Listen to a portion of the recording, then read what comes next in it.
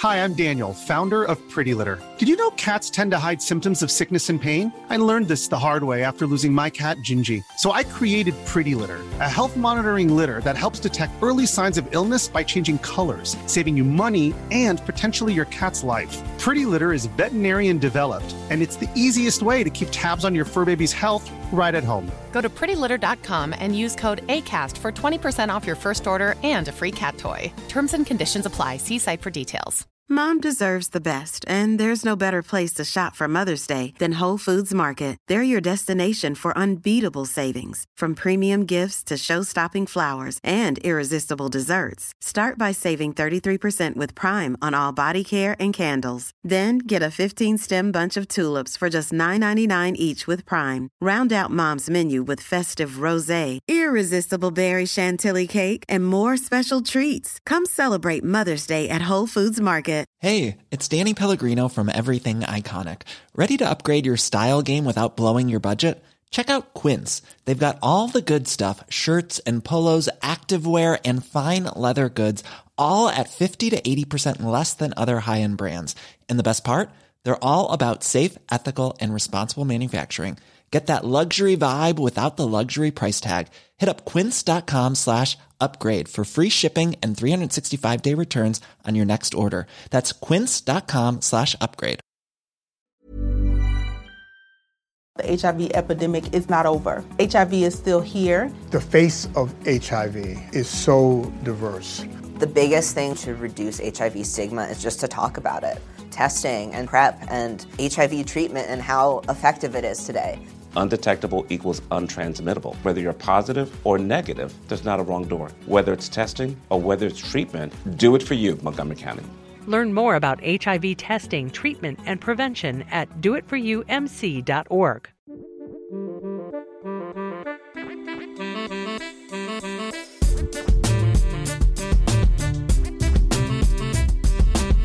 Hey everyone, Scott Hansen here from NFL Red Zone. I hope you're checking out 1 hour of 5 Yard Rush, one of the best podcasts on NFL football in the UK. Hello and welcome to the 5 Yard Dynasty podcast with me, Rich Cooling. So promised you a very special show post-draft and I have not disappointed. So today joining me we have Tyler Karp, who is a writer for DLF and the co-host of the Dynasty Duos podcast. Tyler, how are you doing? I'm great. It is a busy season. There are rookie drafts. The NFL draft happened. Lots of things going on. But, you know, that's why I have to go around and go everywhere, bring the content to the people, and just, you know, that's what we do here. It's always working hard, always bringing content. That's pretty much how my last 4 days have been, just sitting with my computer, doing my rankings, creating content and all that. That's how it's done. The busiest man in the dynasty industry. It's probably true. So today what we're going to do is, as a kind of an introduction to, I guess, post-draft rookie talk, rather than going through any sort of rankings or a mock draft, what I wanted to do with Tyler was basically pick his brains for some risers, some fallers, and some guys that he's happy and worried for after the draft. So I have some great news for you. What's that? Great news. I will be writing, so if this podcast is not enough for you, I will be writing articles for DLF on rookies that landed in the best situations and the ones who landed in the worst. So essentially, another way of saying risers and fallers. So I will be writing those articles. So if you like what you hear today, go and read those articles. They should come out in about a week. So it's perfect because I was actually just thinking last night. I was writing the risers one last night. I was just thinking about risers and fallers. It's actually a coincidence because I don't think Rich knew that coming in. Not at all. Because I just decided to write them yesterday. So he couldn't have done. Great minds think alike, timing. Obviously. Great minds think alike, obviously.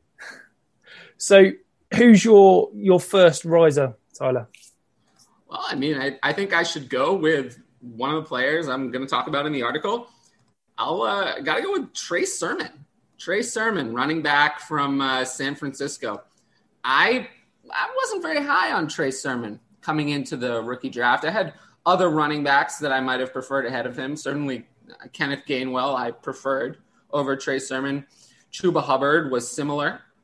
Then there were other players Michael Carter as well, someone I might have preferred. But, Trey Sermon, he received day 2 draft capital better than I thought there was a chance he could go on day 3. He was the 4th running back taken, which was good. And then he lands in San Francisco. In San Francisco, we know that they drafted Trey Lance, who is another, we won't talk about him because it's probably, we don't want to do 2 players from the same team, but he would be another candidate for a riser. We want players on this team, this San Francisco team. That's who we want. So Trey Lance is now the quarterback there. And that means that this is going to be a great offense. And Trey Sermon lands in that offense on this depth chart that has Raheem Mostert, who's injured or was injured all of last year. He was fine, but he's 29 years old. Nobody is excited about Raheem Mostert.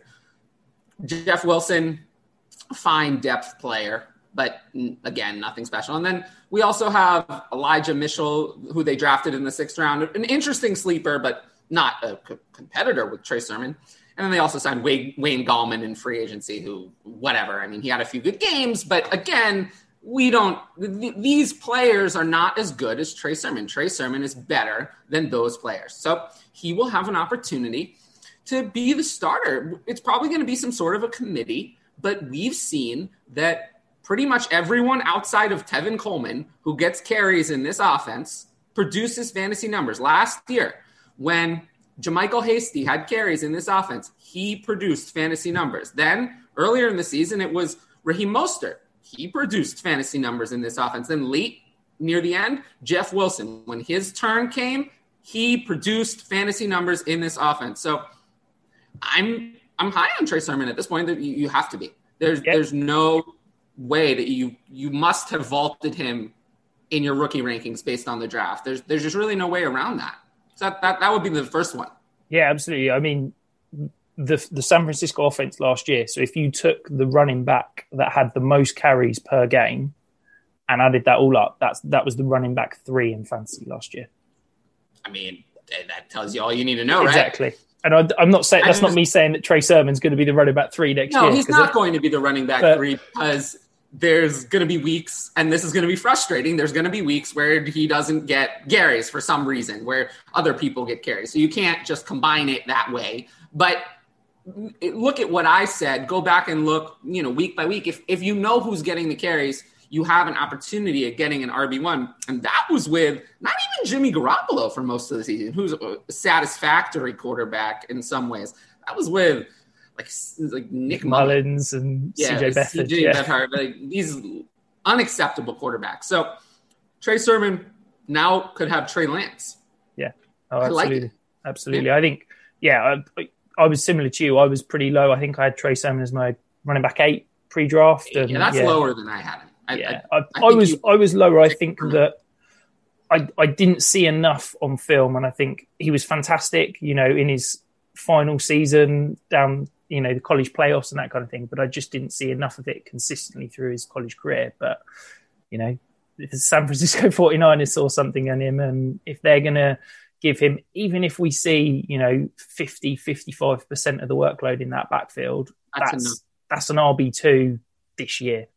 I mean, I'll take him as an RB. I'd like, if you were an RB2, call that a success. That would be a success, right? I mean, if you're looking at where he's going in rookie drafts, I mean, I don't overdraft him, but he is now in one QB league. He's going to be a first round pick. Whereas before the draft, he was not a first round pick for me. He wasn't anywhere near. He was, to give the people an idea, in April's ADP, so pre-draft, he was 23.7 overall in DLF's 1 QB ADP in April. Now I'll expect him to be 11 or 12, 10, 11, 12. So is he settled in quite nicely as your running back 4, I presume? Oh, I mean, there's no question. He's easily the running back 4. I don't see that there's any competition there for him, really. No, he's the running back 4. Yeah, absolutely. Are you concerned that, Shanahan has liked the kind of hot hand approach, multiple options in the backfield, and do you think that you're basically going to own a player that is going to be a headache to own and never know whether you can start in 1 week or not? Yes, it's going to be a headache, but a lot of the landing spots in this draft were bad. A lot of the draft capital is bad. You're going to have a headache no matter who you pick. No matter who you pick, you're going to have a headache. So you can't have, it's not like last year. It's not like last year where you had lots of people who went to good landing spots. We were excited. Not this year. So you're going to have to deal with a little bit of that from any prospect. And, he has a much clearer path to playing time than I thought he was going to get. I thought he was going to come in as a backup, kind of like how maybe not as extreme as what Chuba Hubbard is dealing with, but something more like what Ramondre Stevenson is dealing with in New England, where he's going to be backup. He's going to be the backup to Damian Harris at best. Who knows when he's going to play. Whereas, I'm a lot less scared of Raheem Mostert and these other guys than I would have been of Damian Harris. So this is an opportunity for him to get on the field immediately. And I like that. Yeah. And let's be honest, he's probably, you could maybe argue Travis Etienne, maybe Najee Harris, but Trey Sermon's ceiling in terms of within that offense, if he was the true lead back, got a full workload, is, sky high, isn't it? His ceiling is high, but he'll never hit it. Yeah. He'll never hit that ceiling. So I just know what you're getting. Don't expect him to be an RB1. He probably never will be an RB1, but you need RB2s on your team. I hear people say, I don't really need an RB2, but if you have a reliable RB2 that puts up points on a weekly basis, that is a key advantage over your league mates. I don't understand this idea of not needing an RB2 that people talk about. Last time I checked, an RB2 was a lineup position just like others. So, and it's not so easy to make it up. RB falls off a cliff really fast. After RB 25 or 30, you're getting to just total garbage. You don't want those players. So I think he could provide an advantage, and that's why I like taking him. Yeah, I feel like I've got to defend myself here, Tyler, because I'm one of those that says I don't believe in RB2s. But why do you say that? Yeah. So my thing is it's not just RB2s. I'm fine with an RB2 like a Trey Sermon, who I think can have those fantastic weeks. What I despise owning as a dynasty asset is someone like a Melvin Gordon, who is going to score you between 10 to 15 fantasy points, 15 if he scores a touchdown, and he's a volume-based play. He's not, I don't think, a fantastic talent, and he's not in a fantastic offense. So he is purely based on volume. And if there is an injury, you can replace that production with another player. Someone like a Raheem Mostert or a Jeff Wilson, those are the type of players that I will never own. But if you're having to pay an RB2 price, I appreciate Mostert and Jeff Wilson are much cheaper than that. I just, in dynasty startups and how I build my rosters is I either want a top-end running back or I want those handcuff RB3, RB4 types that for 3 or 4 weeks in a season can give me solid production. I don't want to spend a 5th, 6th, 7th round startup pick on a running back that I see has got a cap ceiling. Yeah, to me, I think actually just looking at my rankings, Trey Sermon is the last running back that I want to draft. Yeah. He comes in as the last one. Last one that I want to draft. And after that, you start to get into guys that I put in the category of what you're talking about. Players he comes in ahead of players like A.J. Dillon is weird because A.J. Dillon has RB1. He has high-end RB1 upside. So maybe I would draft him. But after that, you start to get into guys that I don't want. Ronald Jones, Leonard Fournette, Mike Davis, Melvin Gordon, who you already mentioned. Guys, I don't want those guys. Exactly. So I go through basically 4 or 5 rounds in there, but where I agree with you, I only take receivers. And then I circle back to running backs. Maybe like you were saying, later in the draft, I don't want any receivers. No receivers for me. I don't want the last receiver I'll really consider taking is right now is either depending on what T.Y. Hilton or Dwayne Eskridge. That's the last receiver in all of Dynasty that I'll ever draft. After that, I'll take any running back because you take the running back and then if they have that 1 week where they have opportunity, like you said, you can sell the running back for later. So I agree with you. Building the cheap running backs, the stable of cheap running backs is a great idea. I think I just cut off the running backs at the higher end that I'm willing to take a little bit later than you do. I'm willing to go up to someone like Sermon. And then I don't want those Gordon, Rojo, Fournette types. I don't want them at all. I don't want no part of them. I'll be honest, that's literally music to my ears because it's everything that I've been preaching. And yes, you're, as you said, a little bit lower on the level that you cut off, but basically everything that I've been saying for a while. Well, I'm glad you like it. I'm glad you like it. Your threads have been helpful. They have been helpful. So the people should follow you on Twitter, and they should go look at the content that you're creating because it does really provide insight. I appreciate that. So your second big riser post-draft? I mean, my second big riser post-draft was Rondale Moore. Rondale Moore, it's more that. No, it's more that with Rondale Moore. It's more that he didn't get the disaster that I was expecting. I expected him to go on day 3. All the NFL buzz around him was awful. They were like, we don't like this guy. I mean, one of the draft analysts, they listed their prospects and they listed Moore and they didn't even specify. And people asked him which one it was. And he was like, oh, it's Elijah. I forgot there was another Moore. It was Daniel Jeremiah. Had me very scared. Yeah. I knew it was someone very prominent. I just forgot exactly. I don't really pay attention to those guys too much. But yeah, so Daniel Jeremiah then, that's what he said.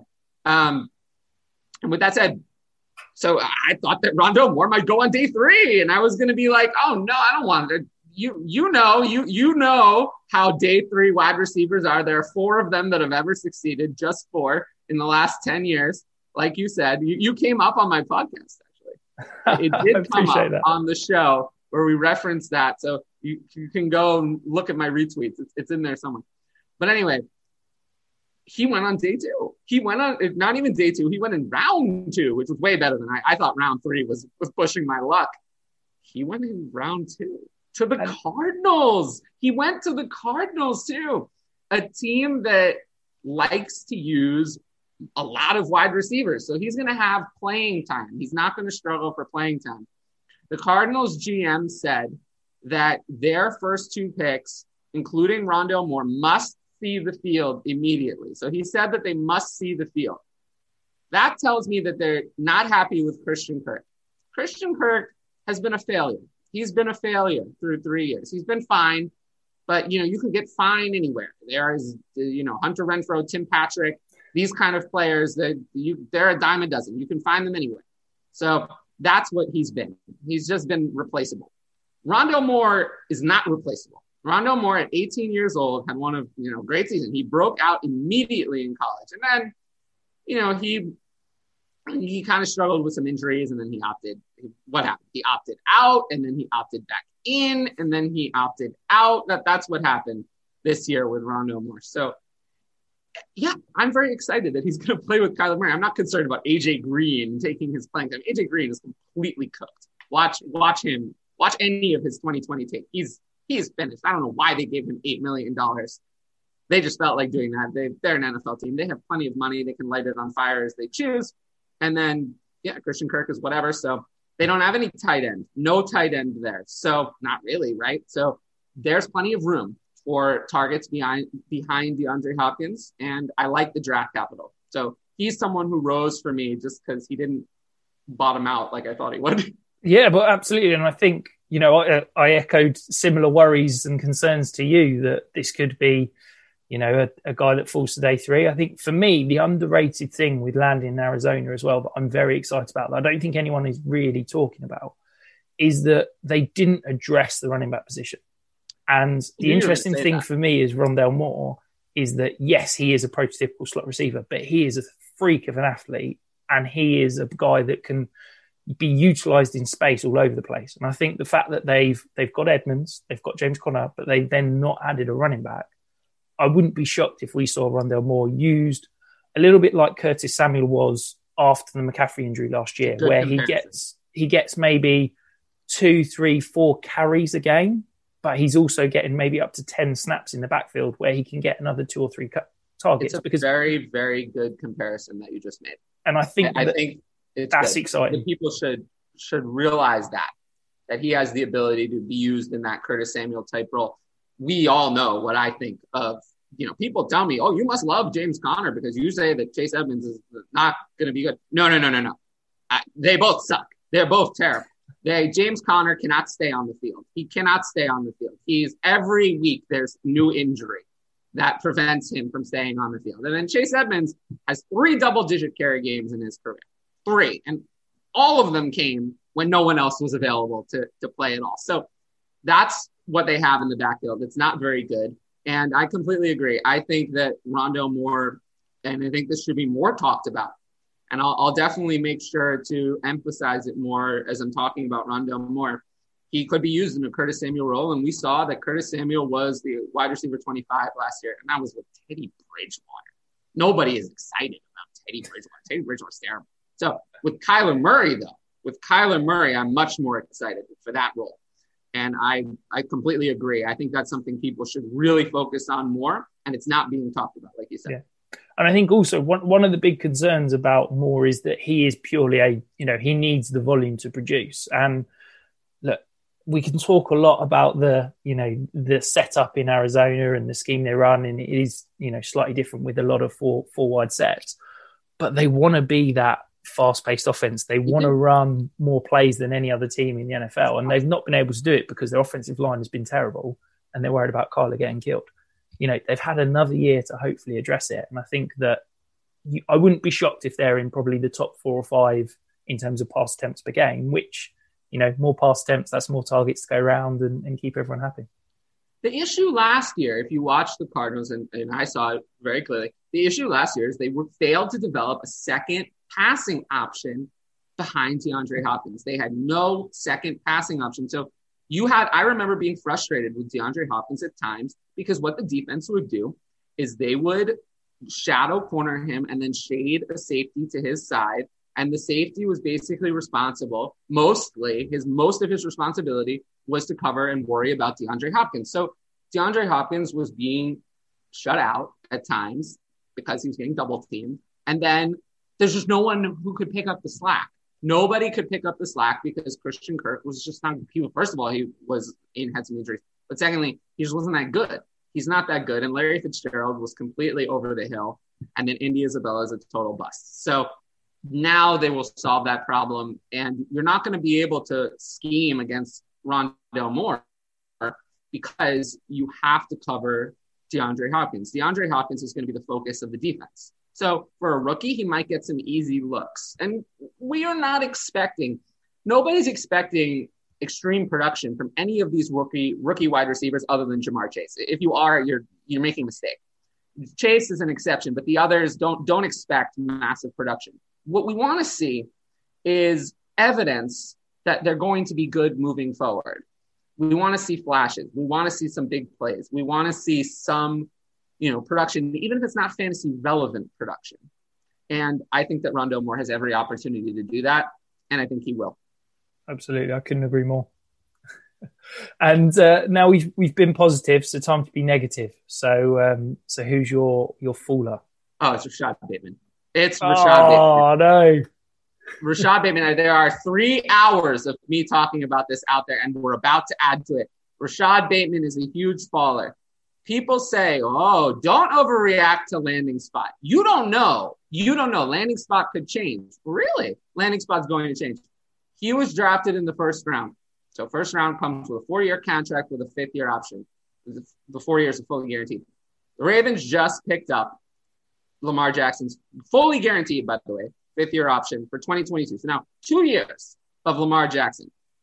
Ravens last in passing attempts. The next team was like 100 more. So not close. It wasn't like 2 more. It was like a lot, a big difference.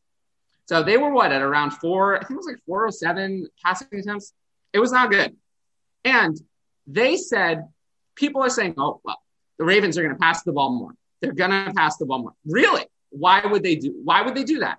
They are not going to pass the ball more. No free agent wide receiver wanted to sign there. They offered Juju more money. Why didn't Juju sign there? Because he was going to put up 600 yards. His value was going to go into the toilet. Then T.Y. Hilton was about to sign there. At the last minute, some voice in his head told him, I don't really want to sign here. I don't want to sign here. I'm going to go re-sign with the Colts. Why might that have been? Well, probably because he wasn't going to put up any numbers in this offense. They managed to get Sammy Watkins to sign there. That's who they signed. So that shows you the caliber of receiver that was willing to sign there. The reason they drafted, and people say, okay, why did they draft Rashad Bateman? Why did they do that? Well, it's because it's the only way they were ever going to get any half-decent receiver to ever on their team, because no one was ever going to sign them. No one's going to sign them. So in order for them to even get a good receiver on the team, and I do think Rashad Bateman is a good receiver, they needed to draft one in the first round because they weren't going to get one any other way. So that's why they drafted him. I don't think they're going to pass more. Why would you pass more? J.K. Dobbins averaged 6 yards a carry in 2020, but Lamar Jackson only averaged 6.3. What was it? It was not great. What did he average passing wise in terms of yards per attempt? Well, yards per attempt. It wasn't like, I remember it. We went over this yesterday. So it was, it was a lot. Okay, yeah, it was 7.1, but adjusted was 5.2, which is bizarre. Or no, that's playoffs. Where's the regular season? So it's 7.3 yards per attempt. That's not terrible, but that's not great. I mean, there are many quarterbacks who did better. It was a significant regression from 2019 where it was 7.8. But he averaged over 6 yards a carry. J.K. Dobbins averaged 6 yards a carry, and then Gus Edwards averaged 5 yards a carry. So you would say they won a lot of games too. They're the best team in the regular season in 2019, and then they were a playoff team this year. So people are saying, oh, they're going to pass more. Why would they pass more? Just because I want them to? Just because me, the fantasy analyst, says pass more, they're going to listen to me? No. They're going to tell me to go stick it somewhere and continue to run the ball. And we're just not going to – I had an argument about this on Twitter all day. Like, if Rashad Bateman's going to succeed, he has to be like a top 10 receiver, talent-wise. He has to be a top 10 talent receiver if he's going to succeed. That's what he has to be. And I'm sorry, I don't see him that way. I don't see him that way. I've never seen him that way. To me, there was one talent in this draft that's special, and that's Ja'Marr Chase. Ja'Marr Chase was special. Everyone else is just okay. They're good, but not landing spot or quarterback proof. And unfortunately, Rashad Bateman went here where there will be no pass attempts. And I'm sorry, his ceiling is gone. He will never finish as a wide receiver one in this offense. And I'm sorry to people who disagree with me, but I'm not going to change my mind. I'll have to see it. So that's how I feel about Rashad Bateman. I'm very down on him, and I'm sorry because he was one of my favorite prospects coming in. He's just dead. So I don't disagree with anything you have said there, but I'm going to disagree with you. So Hollywood Brown last year. So Lamar had 220 targets to wide receivers last year. Okay, that's not good. So that's not great. Let's be honest. But if we take that moving forward to next year and say that's going to be the same, Hollywood Brown had 99 targets last year. Okay. Now, I think if you pencil Bateman into that same 9,900 target range, okay, I think he can be a wide receiver 3 with that volume. I don't want a wide receiver 3. No, and I don't disagree with you, but I don't think there's anyone else in this draft outside of Chase that has got wide receiver 1, wide receiver 2 volume that they're walking into day one. I think true. That who else do you think? See, that's the problem. There are many players who are not good. Like Tyler Boyd is not good. He's fine, but he's nothing special. He delivers nothing special as a wide receiver. Yet he put up wide receiver 2 numbers over multiple years because he got ridiculously oversized, massive volume that he didn't deserve because there was not enough competition on the team. So he wasn't that good. He was inefficient on the targets that he got, but he still put up fantasy numbers even so. So Rashad Bateman does not have that option to succeed. That path to succeed, gone. He cannot succeed that way. So the only way it won't happen. He's not getting 140 targets. Forget it. Anyone telling me that he's getting 140 targets, I don't understand how you arrive at that conclusion. He's not getting 140 targets. So I think like 100 over a 17 game season, like 120 is like his absolute ceiling. And, you know, he, in order to get that, the target share he'd have to get is pretty high. I mean, you're talking about some of the best players in the league getting that kind of target share. So the path is brutal.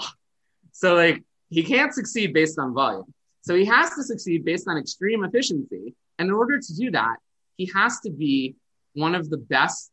And he has to be one of the most talented wide receivers in the league. And I just don't think he's that. I just don't think he is. I think he's very good at everything, but not great at anything. And that's just not, I've always said, difference-making players overcome horrible situations. DeAndre Hopkins is a great example. He was in a terrible situation, but he overcame it because he's special. If you think Rashad Bateman is going to be special, if you think he's the next A.J. Brown, if you think that's what he is, go draft him. Go draft him. Don't listen to me. You know, tell me to go whatever. Just take a hike, jump in the water. If that's what you think, go draft him. But unless you think that, I don't see any reason why. I'd rather, we just talked about Rondale Moore. I'd rather have Rondale Moore. Elijah Moore, I'd rather have Elijah Moore. And then, you know, it starts to get, I'd rather take my chances on a running back in Trey Sermon.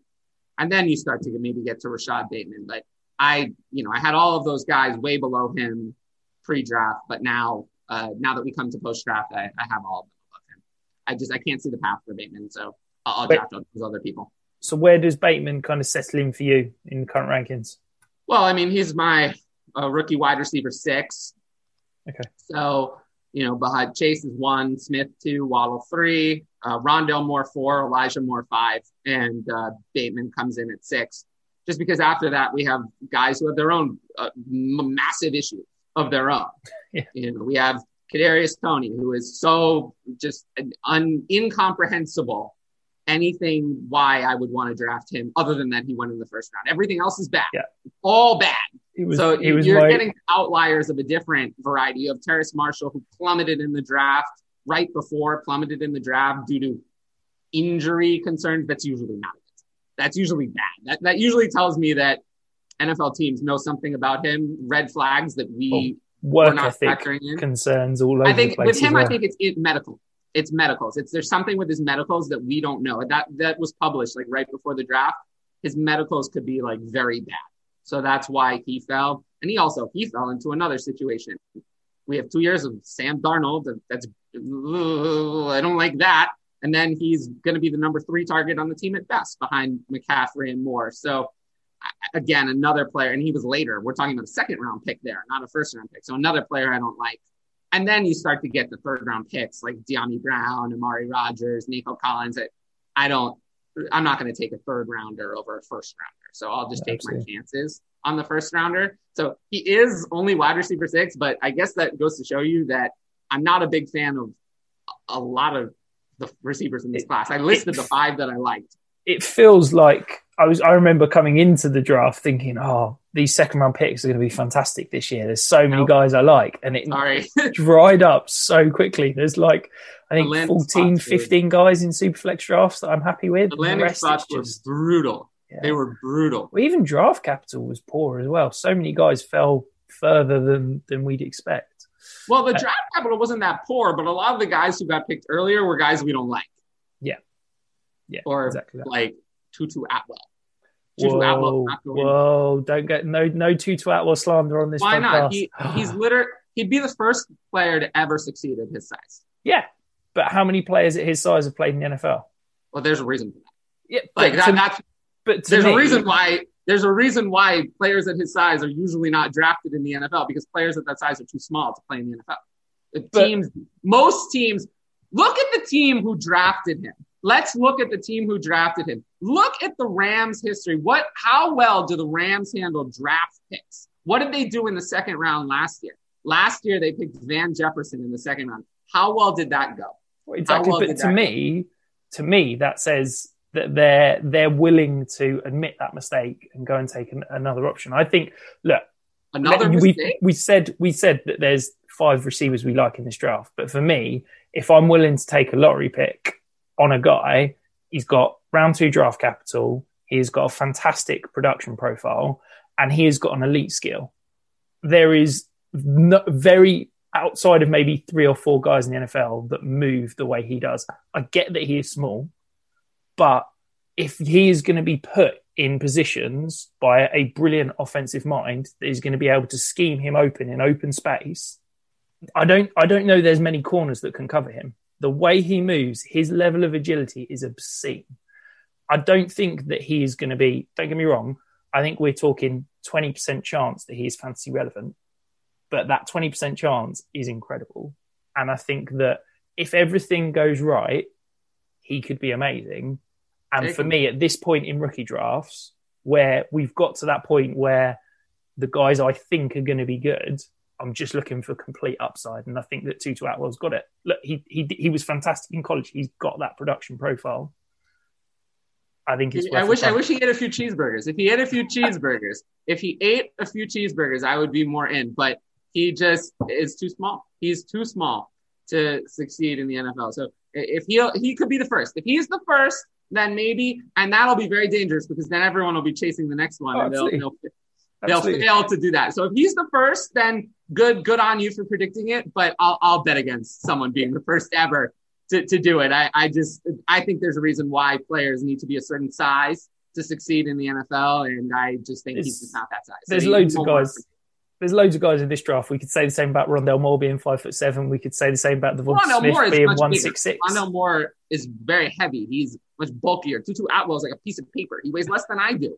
You could say the same. Devonta Smith's got like 5 inches on him and about 15 pounds. Like, yeah, but that's still it's a little more. I mean, Tutu Atwell is tiny. I mean, there have been players who have played at Devonta Smith's size, whereas nobody has ever played at Tutu Atwell's size. So it'll be the first ever. And I'm not in the business of tying myself. I'd rather, and you probably won't like this, but I'd rather take my chances on the disastrous profile that is D'Wayne Eskridge, who is big enough to play in the NFL, who was picked in the same exact area, who also has 2 wide receivers, very good wide receivers ahead of him. I'd take my chances on D'Wayne Eskridge before I take my chances on Tutu Atwell. Well, and that's what makes fantasy football so great, is that no 2 people can agree and everybody's different, isn't it? So who else have you got as a faller? Oh, I mean, we talked about a lot of them, but I mean, there are some the biggest faller in this draft is probably Jermar Jefferson, who we don't even need to talk about because he's now a 7th rounder to Detroit. I mean, he was like a mid-second rounder in most rookie drafts, and then he's gone. That hurt. He was my pre-draft RB5. He's now that was 14, I think. Yeah, I won't waste people's time about my second biggest faller, who's Tylan Wallace. I think we don't need a redo of why he's my second biggest faller. Is just take everything I said about Rashad Bateman and multiply it by 20. And that's why Tylan Wallace, I wouldn't even draft him in any rookie draft. But yeah, other than those 2, my biggest faller, I think that someone that people are still going to pick is Kenneth Gainwell. I thought Kenneth Gainwell was going to go on day 2. I actually mocked Kenneth Gainwell in some ways to the Eagles going on some point on day 2, except he went to the Eagles, but as a 5th rounder. I just don't understand. The NFL just didn't see in Kenneth Gainwell what I saw. And I was very disappointed that he fell all the way to the 5th round. And that's just, I don't even really like, the landing spot is fine, but doesn't really make that much sense. I mean, he's a big pass catcher, and that's what Miles Sanders is best at. I wish he had gone somewhere where he would serve as, where I could see, here it feels like more he's a handcuff. Like, he can do probably 75 to 80% of he's similar to Miles Sanders in a lot of ways. He can deliver not workhorse carries with high pass catching skills. It's like they took a backup instead of a complement. Whereas I wish he had gone somewhere where he was a complementary player. I don't know where, Buffalo would have been great because Zach Moss and Devin Singletary can't do anything in the passing game. He actually would have been a good complement there to their lack of skill set. But that was a little disappointing. Given the draft capital, it says he's a backup, and I'm just a little disappointed. And I think I was really excited because I thought wherever he goes, he's going to have a role as a pass catcher at least. Yeah, and he's now in Philadelphia, where yes, he can go and be a pass catcher. But as you said, that's Miles Sanders' best asset. And then you've also got a mobile quarterback that doesn't like checking down. That's another. It makes it even worse. So the volume's just not going to be there at all. So yeah, he was my pre-draft RB4, and he has again plummeted down. That one. I mean, that one hurt. But it's funny because he's still my RB6, just because the other options are. I mean, let's look at the other landing spots. I mean, Chuba Hubbard, that went great. He is now behind Christian McCaffrey, so he's not going to get on the field. If McCaffrey is healthy, Chuba Hubbard's not going to see the field. So the only thing for Chuba Hubbard is that he was, those guys that we were talking about earlier of he's a handcuff that if there's an injury, there's nobody else in that backfield now. You'd expect him to get, decent volume in those potential weeks when McCaffrey's injured. But that's his ceiling is a okay handcuff. But it's worse for me than like other handcuffs, because a healthy CMC doesn't come off the field. We're not even going to see Chuba Hubbard. Yeah. We're just starting Christian McCaffrey's massive 4-year, $64 million extension. We're starting that. We're just starting that now. So we have 2 years of absolute locked, like ironclad guarantees of unless Christian, and he did get injured last year, so it's possible he could get injured again. But he missed 0 games in the previous 3 years. So if he stays healthy for the full season, Chuba Hubbard won't even sniff the field. So that's unfortunate. And then another one, Ramondre Stevenson, another unfortunate landing spot. I mean, he's stuck in a nightmare. He's stuck in it's a nightmare at best. And a recent report said that we don't expect to use Ramondre Stevenson. And that's the New England. That's what they said. They don't expect to use Ramondre Stevenson in 2020. I don't want to hear about we don't expect to use him. Look at what they did to Damian Harris in 2019. Damian Harris is a rookie in 2019, saw four carries. 4 carries. I don't want 4 carries. And he was a 3rd rounder. Ramondre Stevenson is a 4th rounder. So Stevenson's ceiling is now the LeGarrette Blount, where he had that one season where he scored a ridiculous number of touchdowns and did nothing else. That's his absolute ceiling in that offense. All the landing spots were so bad. I had hope we mentioned Jamar Jefferson. I had hope for Kylan Hill, 7th round to Packers. Cancel that plan. That hope is over. I liked Khalil Herbert a little bit. Well, he goes in the 6th round to Chicago. We have David Montgomery and Tariq Cohen, who are good complements in the backfield there. Unless one of them get hurt, he's never going to see the field. Chris Evans, another sleeper, he's stuck behind Joe Mixon in Cincinnati.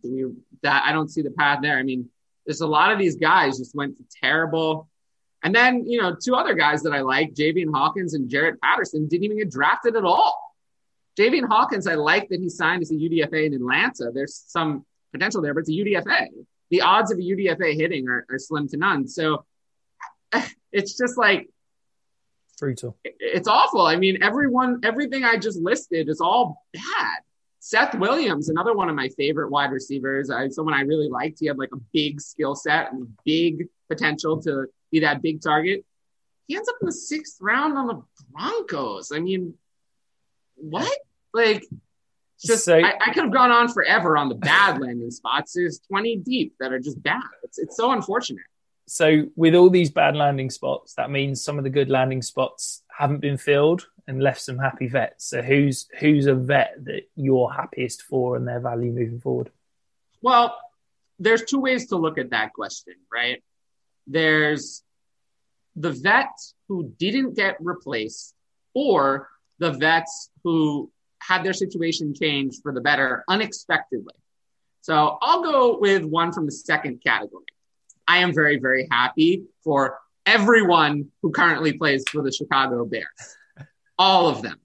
Allen Robinson, Darnell Mooney, Cole Kmet, and in some respect, a little bit David Montgomery and Tariq Cohen as well.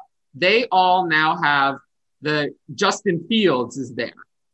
Justin Fields is there, and they didn't really draft any competition at running back, any significant competition at running back or wide receiver.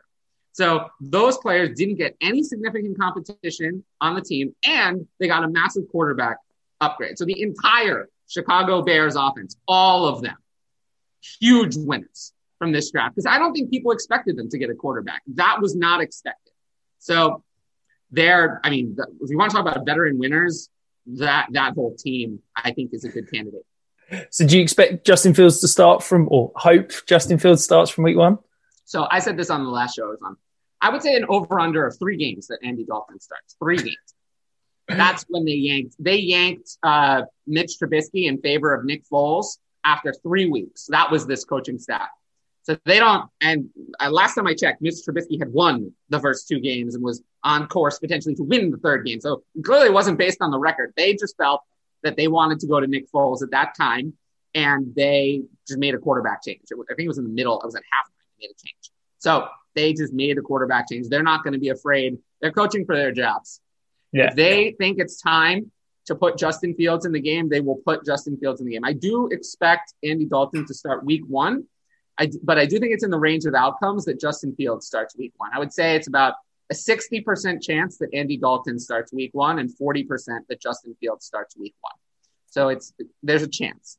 I think you hit the nail on the head there when you said that they're on the hot seat and they're coaching for their jobs, because Nagy and Pace still have jobs. They should still have jobs. The only way they keep their jobs past this season is if Justin Fields is a success, and the only way that they can do that is by getting him on the field and him. They should not still have jobs. This is the regime that didn't sign Andy Dalton last year, traded away draft capital to pay Nick Foles a massive contract that they can't get out of, managed to alienate Allen Robinson, who he only signed the franchise tag because the wide receiver market is so down.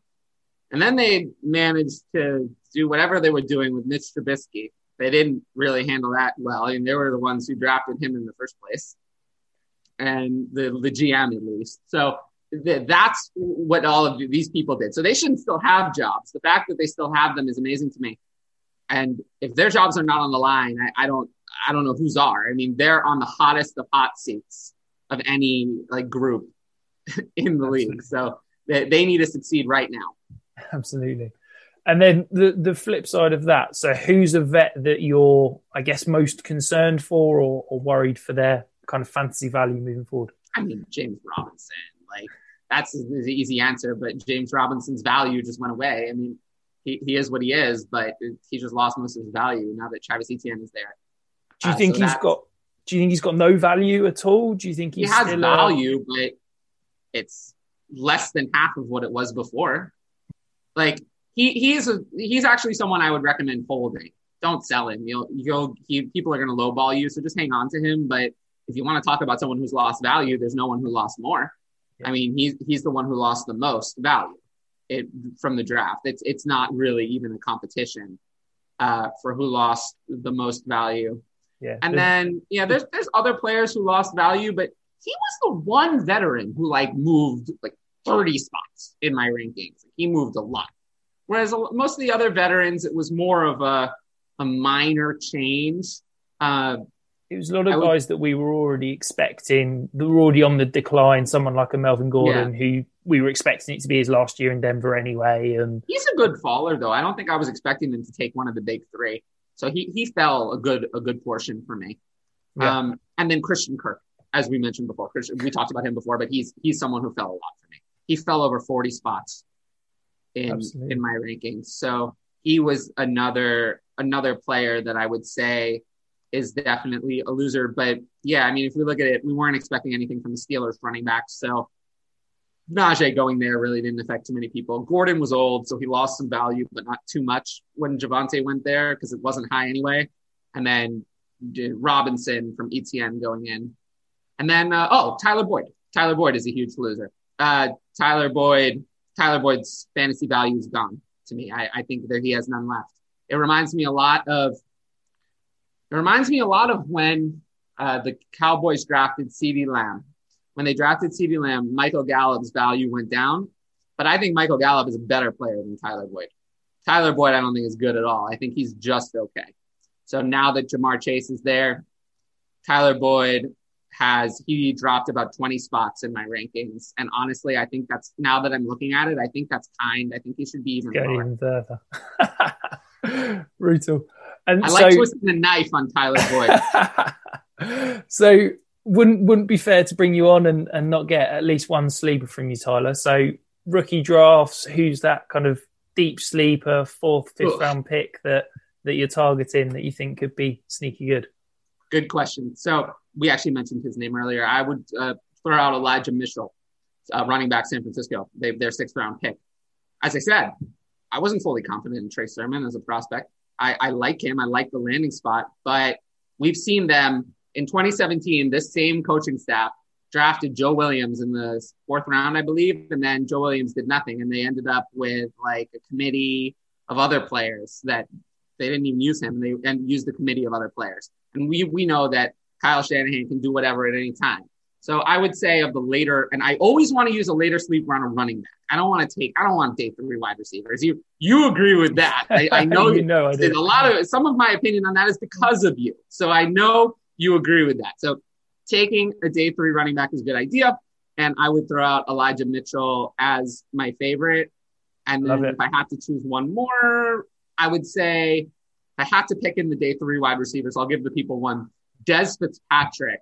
I'd never heard of him before the draft. I had no idea who he was. I still really don't know who he is that well, but he got drafted by the Titans. The Titans have just no receiving weapons after A.J. Brown. So if you're going to take your chances on someone that people have never heard of, who went higher in the NFL draft than a lot of people and has an opportunity to play. He might be available in your 4th round, even 5th round, because people have never heard of him. The only reason I knew Dez Fitzpatrick was because he was the worst receiver on the Louisville offense, opposite Tutu Atwell. I knew you were going to say that. And for the record, I would still take Tutu Atwell in rookie drafts over Dez Fitzpatrick. That's good to hear. That's good to hear.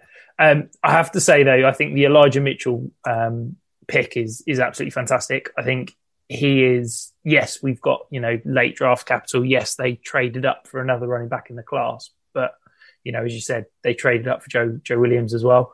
I think Elijah Mitchell is the perfect scheme fit for that Shanahan offense. He has got electric speed to get to the outside and that one-cut ability that is everything you dream of in that 49ers offense. And I don't think he's going to be great. But as I said earlier, at that point in the draft, we're looking for lottery picks, and I wouldn't be shocked if he produced in the offense. We're talking about someone I have in 1 QB, forgetting even Superflex. 1 QB, I have him ranked at 32nd overall. So we're looking at the 308. Normally, a 6th round running back wouldn't be that high, but the landing spots for receivers were just so bad that that's where he ends up for me. But don't go crazy over it. It's just.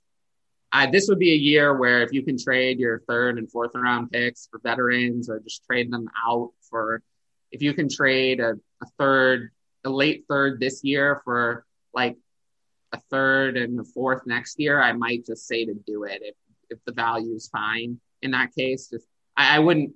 This is not a year to go after sleepers for me. We're not talking about guys I love. We're talking about guys that you have the pick. You got to take someone. But I'm not like ecstatic over Elijah Mitchell. Yeah. I want to focus on that point you've just made there, actually, because I think that's fantastic, is that a lot of people are talking about that 2022 draft class as a poor and weak draft class. Yeah. And I get that, because I think it's not got that elite top-end talent.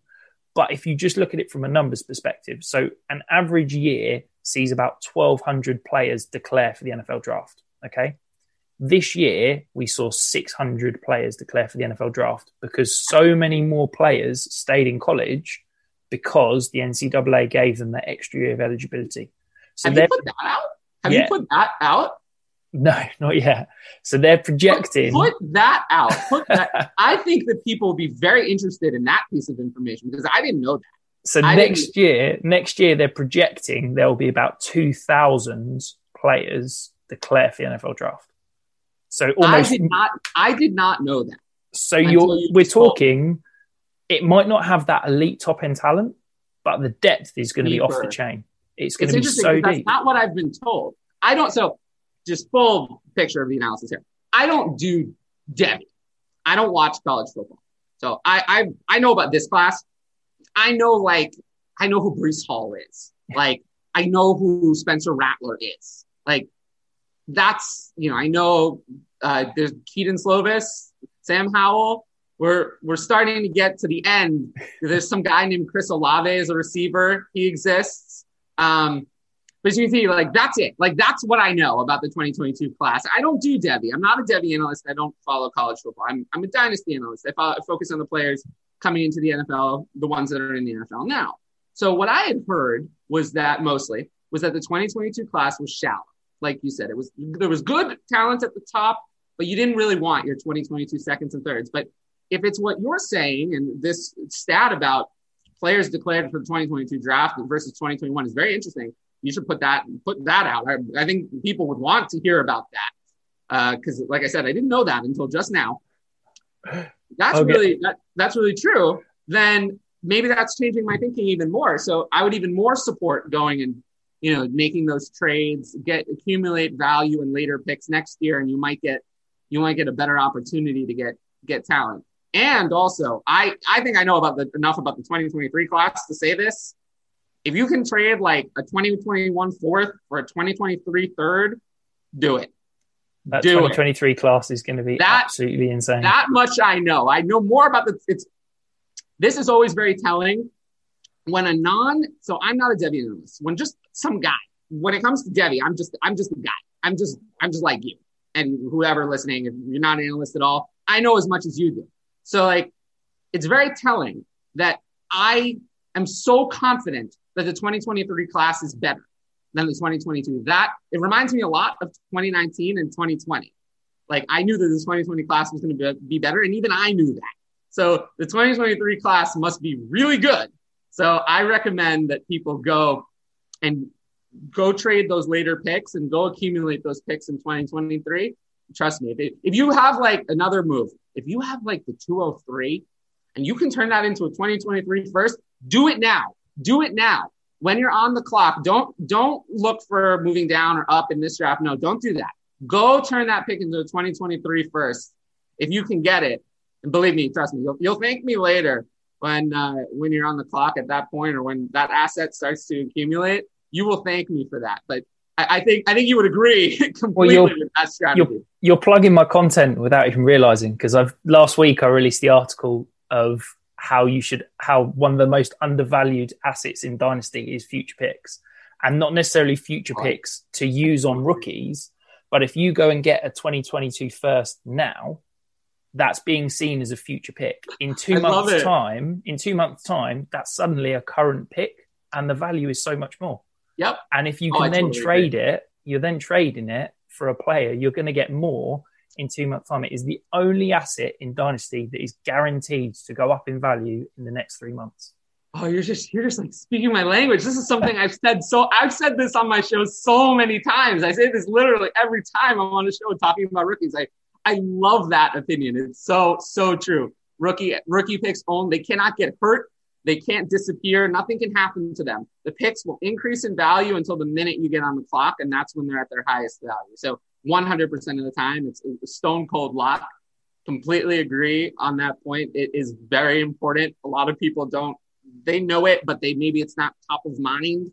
It should be top of mind. It's one of the cornerstones of my dynasty strategy. So you got to we need to see more of that content. I think people would love to read about that. Maybe I'll write about it. Maybe I'll write about that. Probably not a whole article, but sometimes I do like dynasty tips articles. Maybe I'll do a section on that, and we can get even a link in there to one of your tweets or something as like an inspiration. That would be good. I mean, it's something I love to do is cross promote other people's content. It's very important to me to do that. So something everyone in the fantasy community should be thinking about. Absolutely, I couldn't agree more. And right, Tyler, you are the busiest working man in the Dynasty community. Hopefully everybody listening is already reading your work, is already following you on Twitter, but where can everybody find you? They can find me on Twitter at DLF_Carp. I do figure that almost anyone listening to this probably knows where I am. They can find my work at Dynasty League Football. My author link is on my Twitter page. So if you just click on that, it's up at the top. That'll take you to my entire author archive. Gives you every article I've ever written if you just scroll.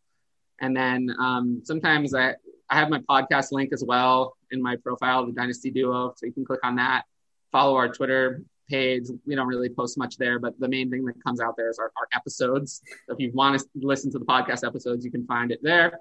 And then I have a Patreon. I promote it from time to time. It's not really like my focus, but basically what the Patreon is you can just ask me questions and I'll guide you through your dynasty process. If what you want is more, if you're really looking for me to just tell you what to do and explain, like walk you, if you're newer, especially you're new to dynasty and you just want me to kind of walk you through how to execute all of these strategies, how to make trade offers, how to run your dynasty team, like from the more basics perspective, if that's what you're interested in, I think my Patreon is really helpful because I'm really good I like teaching. I like teaching and passing on some of the things I learned the hard way to other people so they can learn them the easy way and not learn by making bad trades. So yeah, that's where you can find all my stuff. I don't promote it that much, but it's on my Twitter somewhere. So yeah, I think that's pretty much it. Fantastic. Well, thank you ever so much for coming on. It has been an absolute blast. And we'll be back next week, guys. We have got a big 5-yard team mock draft that will be running live next week. So we will see you again next week.